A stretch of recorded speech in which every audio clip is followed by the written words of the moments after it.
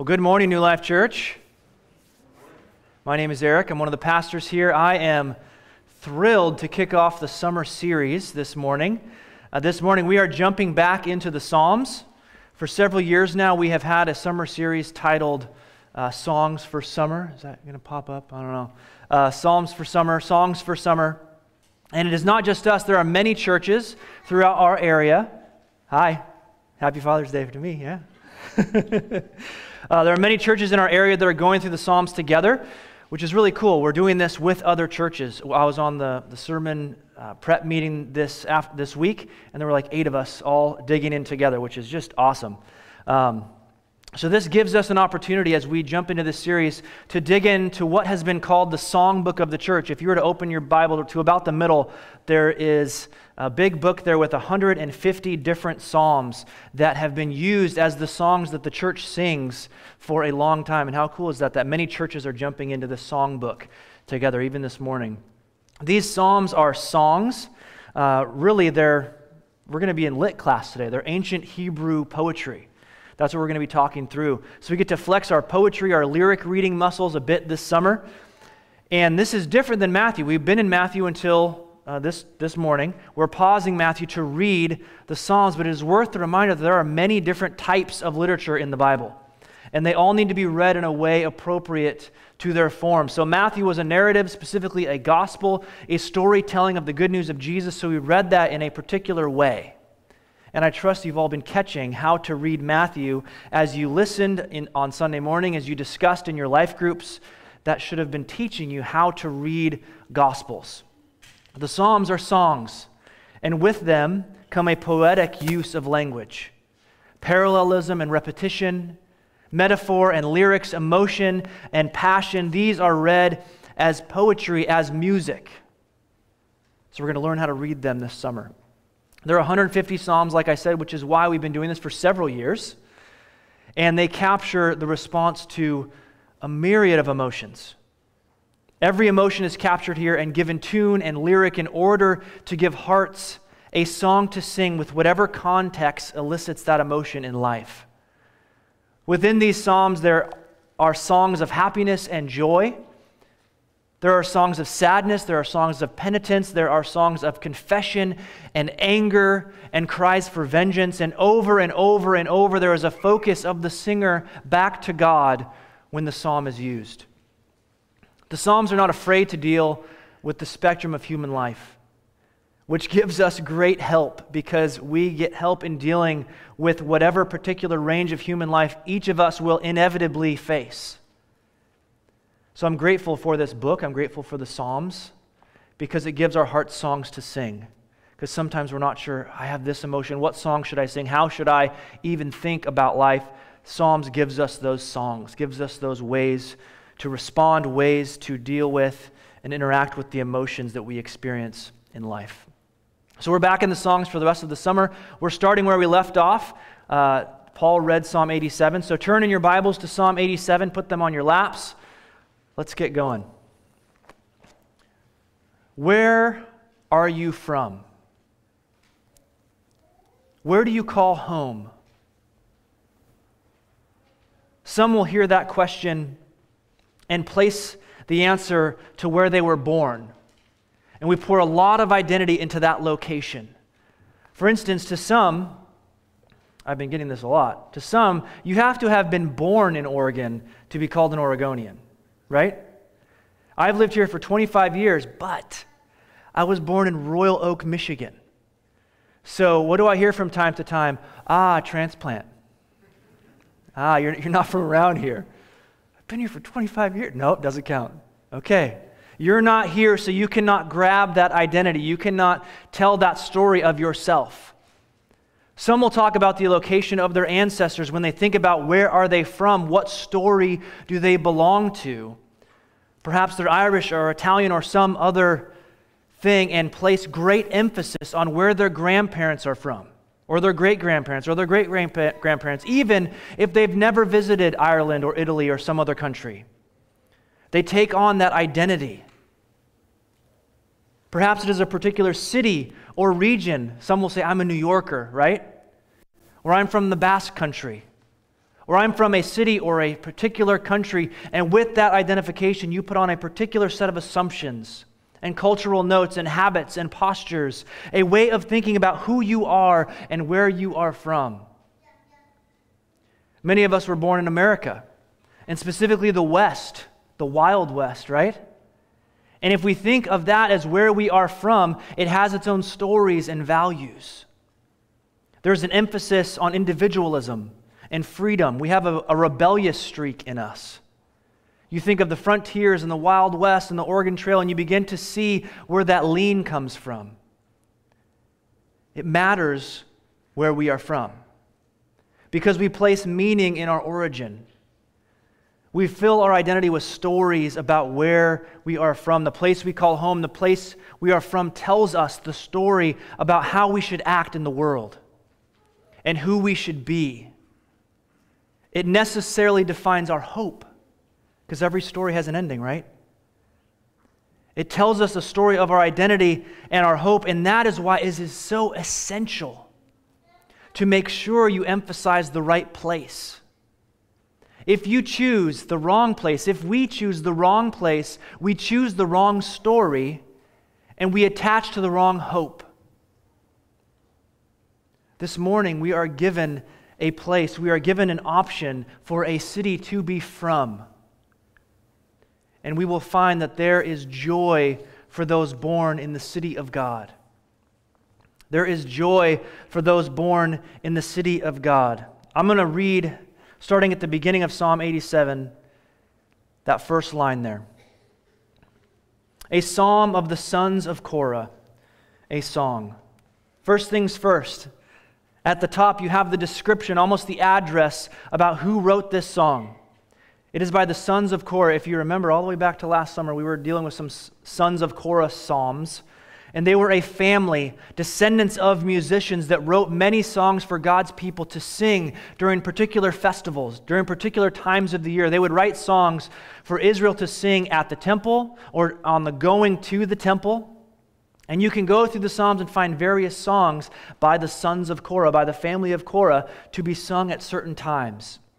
They helped create some of the rhythms of the worship of God's people, just like we would write a Christmas song for Christmas, right? Or an Easter song for Easter. And we sing those songs at their appropriate times so our hearts are tuned to the season in which we sing them, to the time when we tell that part of the story. We sing Christmas songs to remind ourselves the part of the story about Christmas, right? The time of Advent. We sing Easter songs to remind ourselves about the resurrection during the time we remember the resurrection. This particular time was probably one of the festivals, probably a tune people would sing literally as they made their way to the city of Jerusalem. This was the road trip music. Where the temple was, when they headed to where the temple was, where they would worship. This was to get them ready. A psalm of the sons of Korah, a song.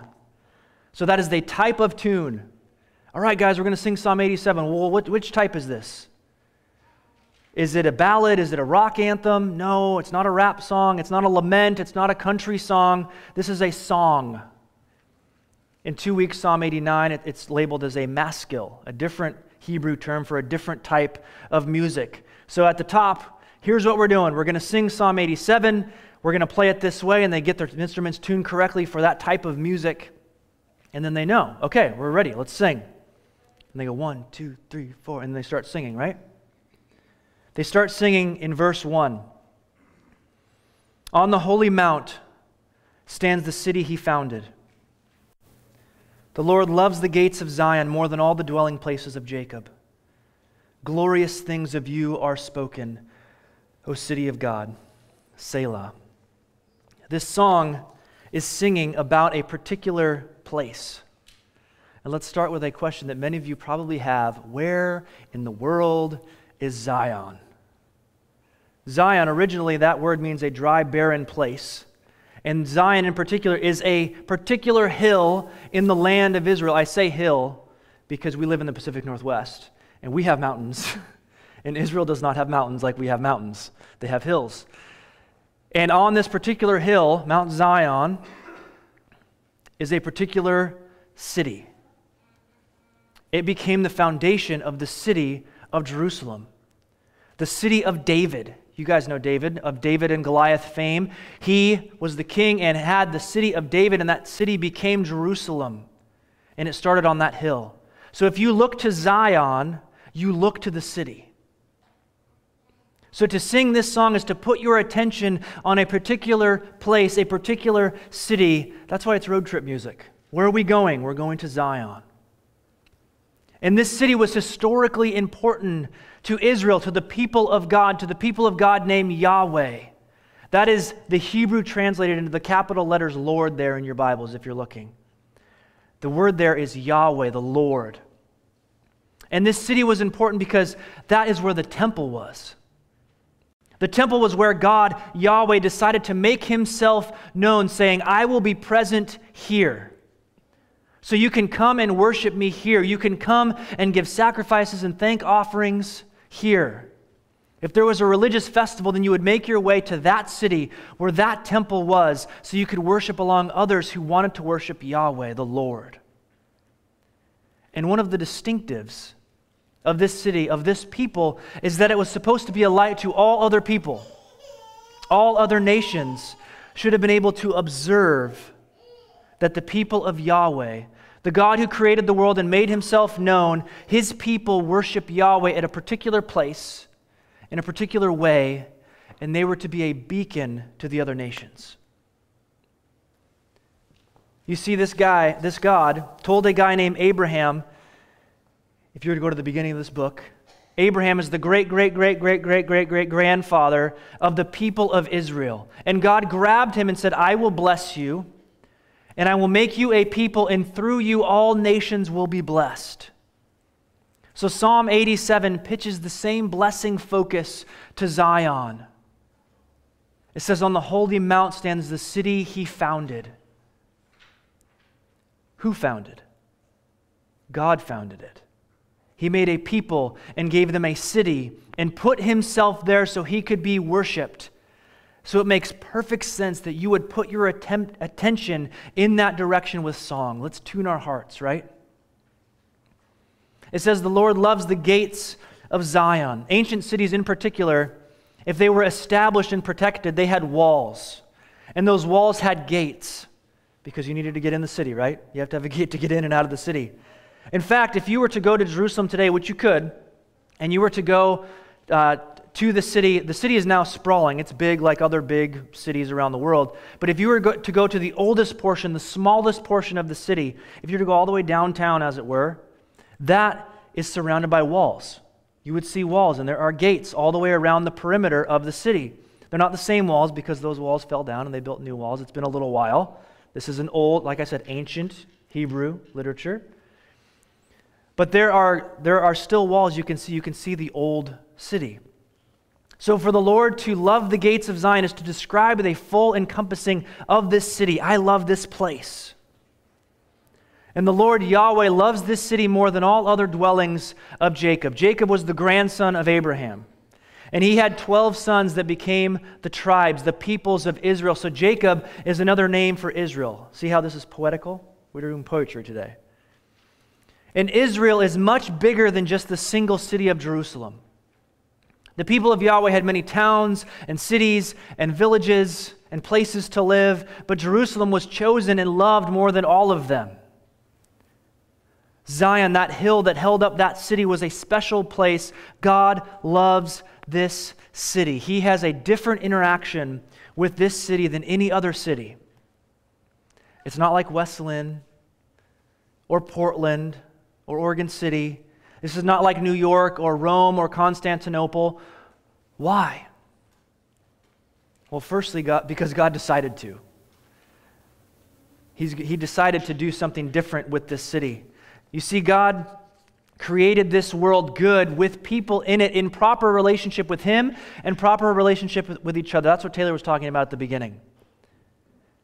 Things were going well at the beginning. Things were very good, and humanity ripped it apart and ran from God. And God is more patient and more gracious than any of us deserve.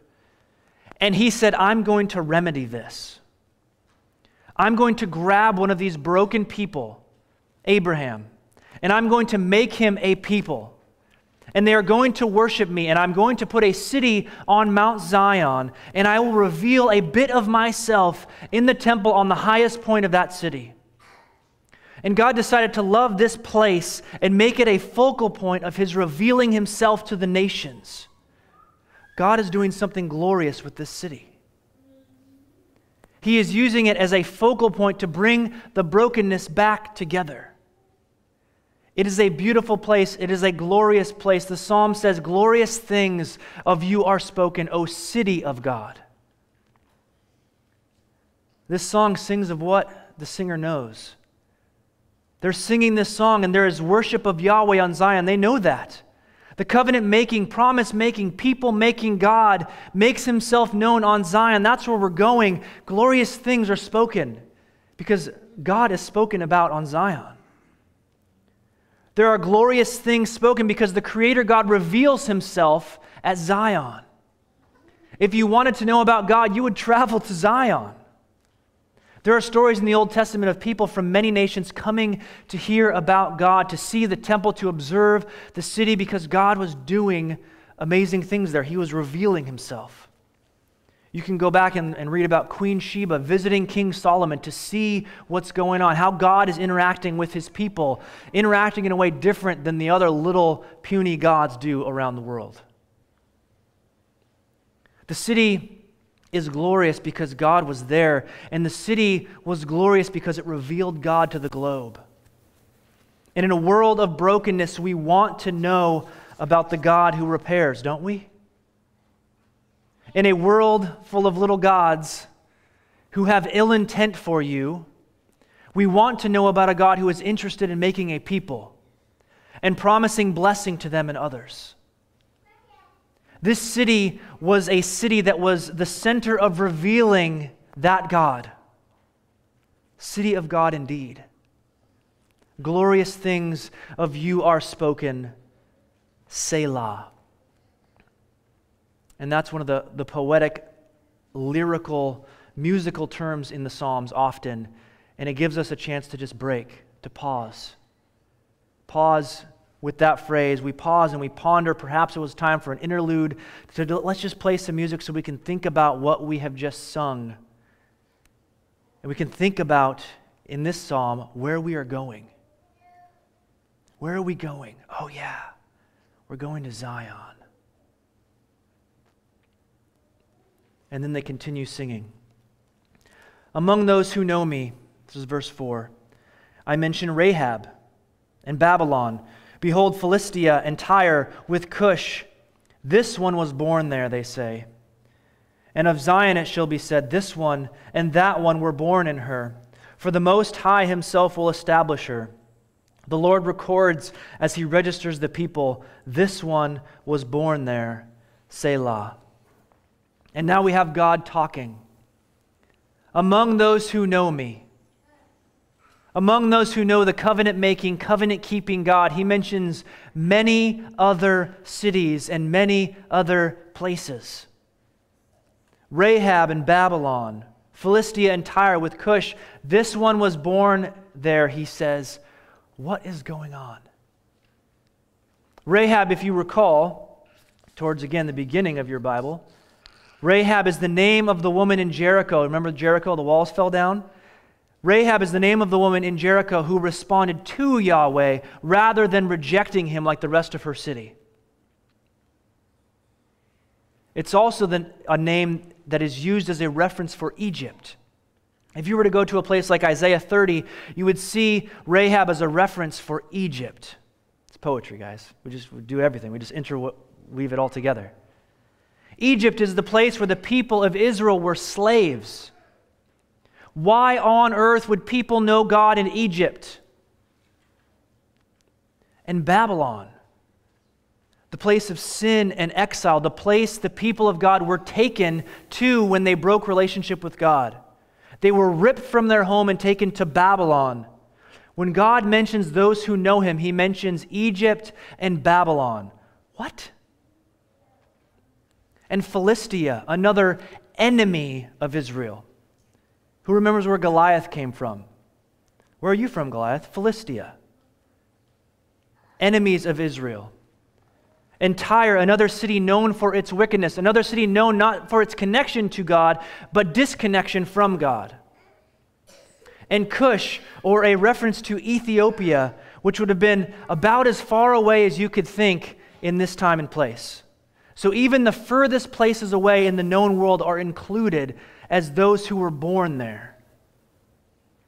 And God lists the people who know him, and we would expect him to just label a bunch of inhabitants of the city. David was born there. Solomon was born there. Things like that. But he mentions all of these. The enemies and the persecutors, the disconnected and the far-flung. And it is said of all of them, this one was born there. God is pointing to members of each of these cities saying, this one was born in Zion. And this one was born in Zion. And this one was born in Zion. And this one was born in Zion. And this one was born in the city of God. This song is singing of wonderful and bigger things than we expected. It says, and of Zion it shall be said, this one and that one were born in her, for the Most High himself will establish her. It is though he is pointing to citizens of West Lynn and Oregon City and Portland and Vegas and Maripol and Moscow and London and Afghanistan and Mexico City and Shanghai and saying, this one and this one and this one and this one and this one were all born in Zion. These were all born in the city of God. Where are you from? Where are you from? And they are all born in Zion, not because their mother was there when she gave birth, but because the Most High, the Great One, the greatest one, the God who sits above and over all gods, will himself establish the city. He will establish the inhabitants of the city. God is the one who decides who is from there. And this city keeps getting bigger and bigger and bigger. This city is more than a city carved out by human hands. This is the city more than the ancient inhabitants realized. This city is more majestic and hope-giving than the city the original singers sang of. They knew of a great city. They knew about Jerusalem, a good city, a city of David, which he established and set apart. They knew a city inhabited by the grandchildren of Abraham. They knew about that city. They knew a city placed brick by human hands. They knew a good city, but God put a song on their lips with a melody that spoke of a better city, established by the Most High, built and inhabited by his design. The Lord records as he registers the peoples, this one was born there, Selah. God is taking a census. He is writing down the people, and regardless of what city he counts, he keeps noting that people in that city were born in Zion. Egypt, this one was born there, and this one was born there, and this one was born there. Babylon, this one and this one and this one were all born there. Philistia, some more born in Zion. West Lynn, some more born in Zion. Oregon City, this one and this one and this one. Maybe you're saying, I was not born there. I was born in Royal Oak, Michigan, remember? Or some of you may be saying, I was born at Willamette Falls Hospital in Oregon City on a different hill. I was not born in Zion. But God establishes the city. God records the record. And you may not have been born there in the city of God, but he has caused some of you to be born again, to be members of the city of God, to be citizens of Zion. In fact, this song may have been on the mind of Jesus while he talked in Jerusalem, in Zion, with one of the teachers of Israel. When he talked with Nicodemus in John 3, and he told him, truly, truly, I say to you, unless one is born again, he cannot see the kingdom of God. He tells this teacher, if you want to belong to the kingdom, if you want to belong to the city of God, you must be born again. You must be established by God. You must have God saying, he was born there. She was born there. as though he is singing the refrain of the old song, revealing what its chorus actually proclaimed. What else does the song proclaim? The final verse. Singers and dancers alike say, "All my springs are in you." The inhabitants of the city are singing and dancing. They are full of joy. To be part of this city is to be part of something joyful. There is reason to sing if you're an inhabitant of Zion. There is reason to dance if you are a citizen of the city of God. There is reason to sing and dance because you are in the place where God has made himself known, right? You are in the place where God made connection with you. You are in the place where you can be in relationship with God. All my springs are in you. Springs are water. Water is the source of life. Things don't grow, people don't live if there is no water. Zion, in an incredible reversal, the dry, barren place in the wilderness becomes the place where water flows. The hill in the middle of the wilderness is a place where the springs flow, the city with a river flowing through it. This is joy-inducing, friends. This is a great song to sing for these ancient Hebrew singers, but can't you feel the longing for something more? If you were singing this, wouldn't you be thinking, this sounds better than the city I know? I mean, I've been there already once. It's good, but this song paints a picture that's even better than the city that I know. And maybe one of the singers thought, I think Zion may be better in the future. I think God may be doing bigger things with this city, because when they're singing this song, there were not inhabitants of Babylon and Egypt and Tyre and Philistia. It wasn't that big. What do you all think? Does God have bigger plans for this city?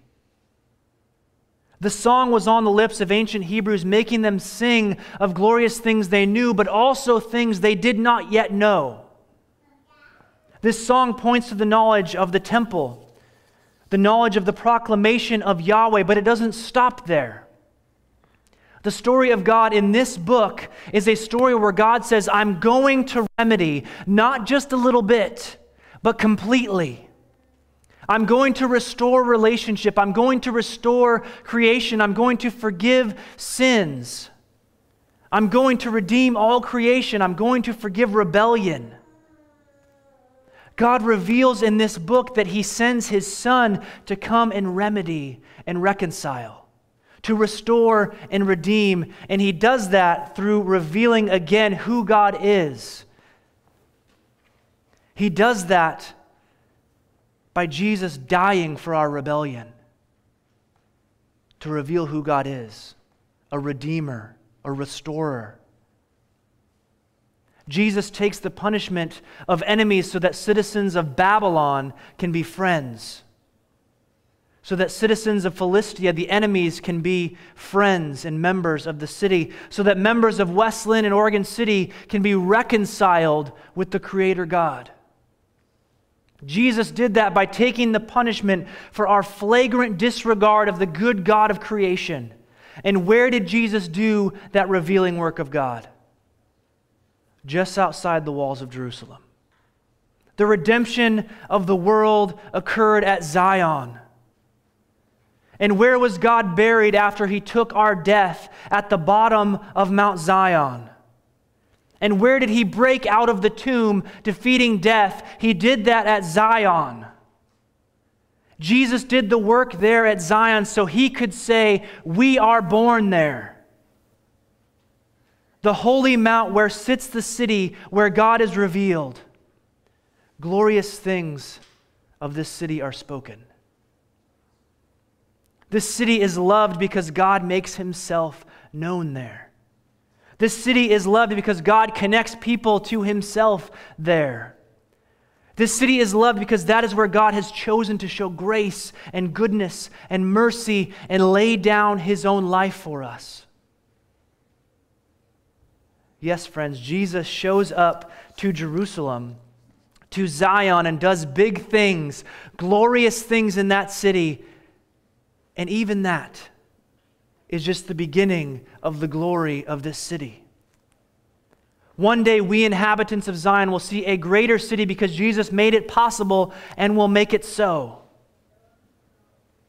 Hebrews is a letter, it's in your Bible, a letter written after the death and resurrection of Jesus. And the writer of Hebrews says it this way: to fellow Christians, but you have come to Mount Zion and to the city of the living God, the heavenly Jerusalem, and to innumerable angels in festal gathering, and to the assembly of the firstborn who are enrolled in heaven, and to God, the judge of all, and to the spirits of the righteous made perfect, and to Jesus, the mediator of a new covenant, and to the sprinkled blood that speaks a better word than the blood of Abel.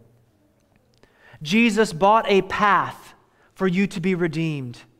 Jesus bought a path for a heavenly Jerusalem. Jesus bled in order to make the path to the Zion Psalm 87 sings about. Jesus bought a path for you to be born in Zion.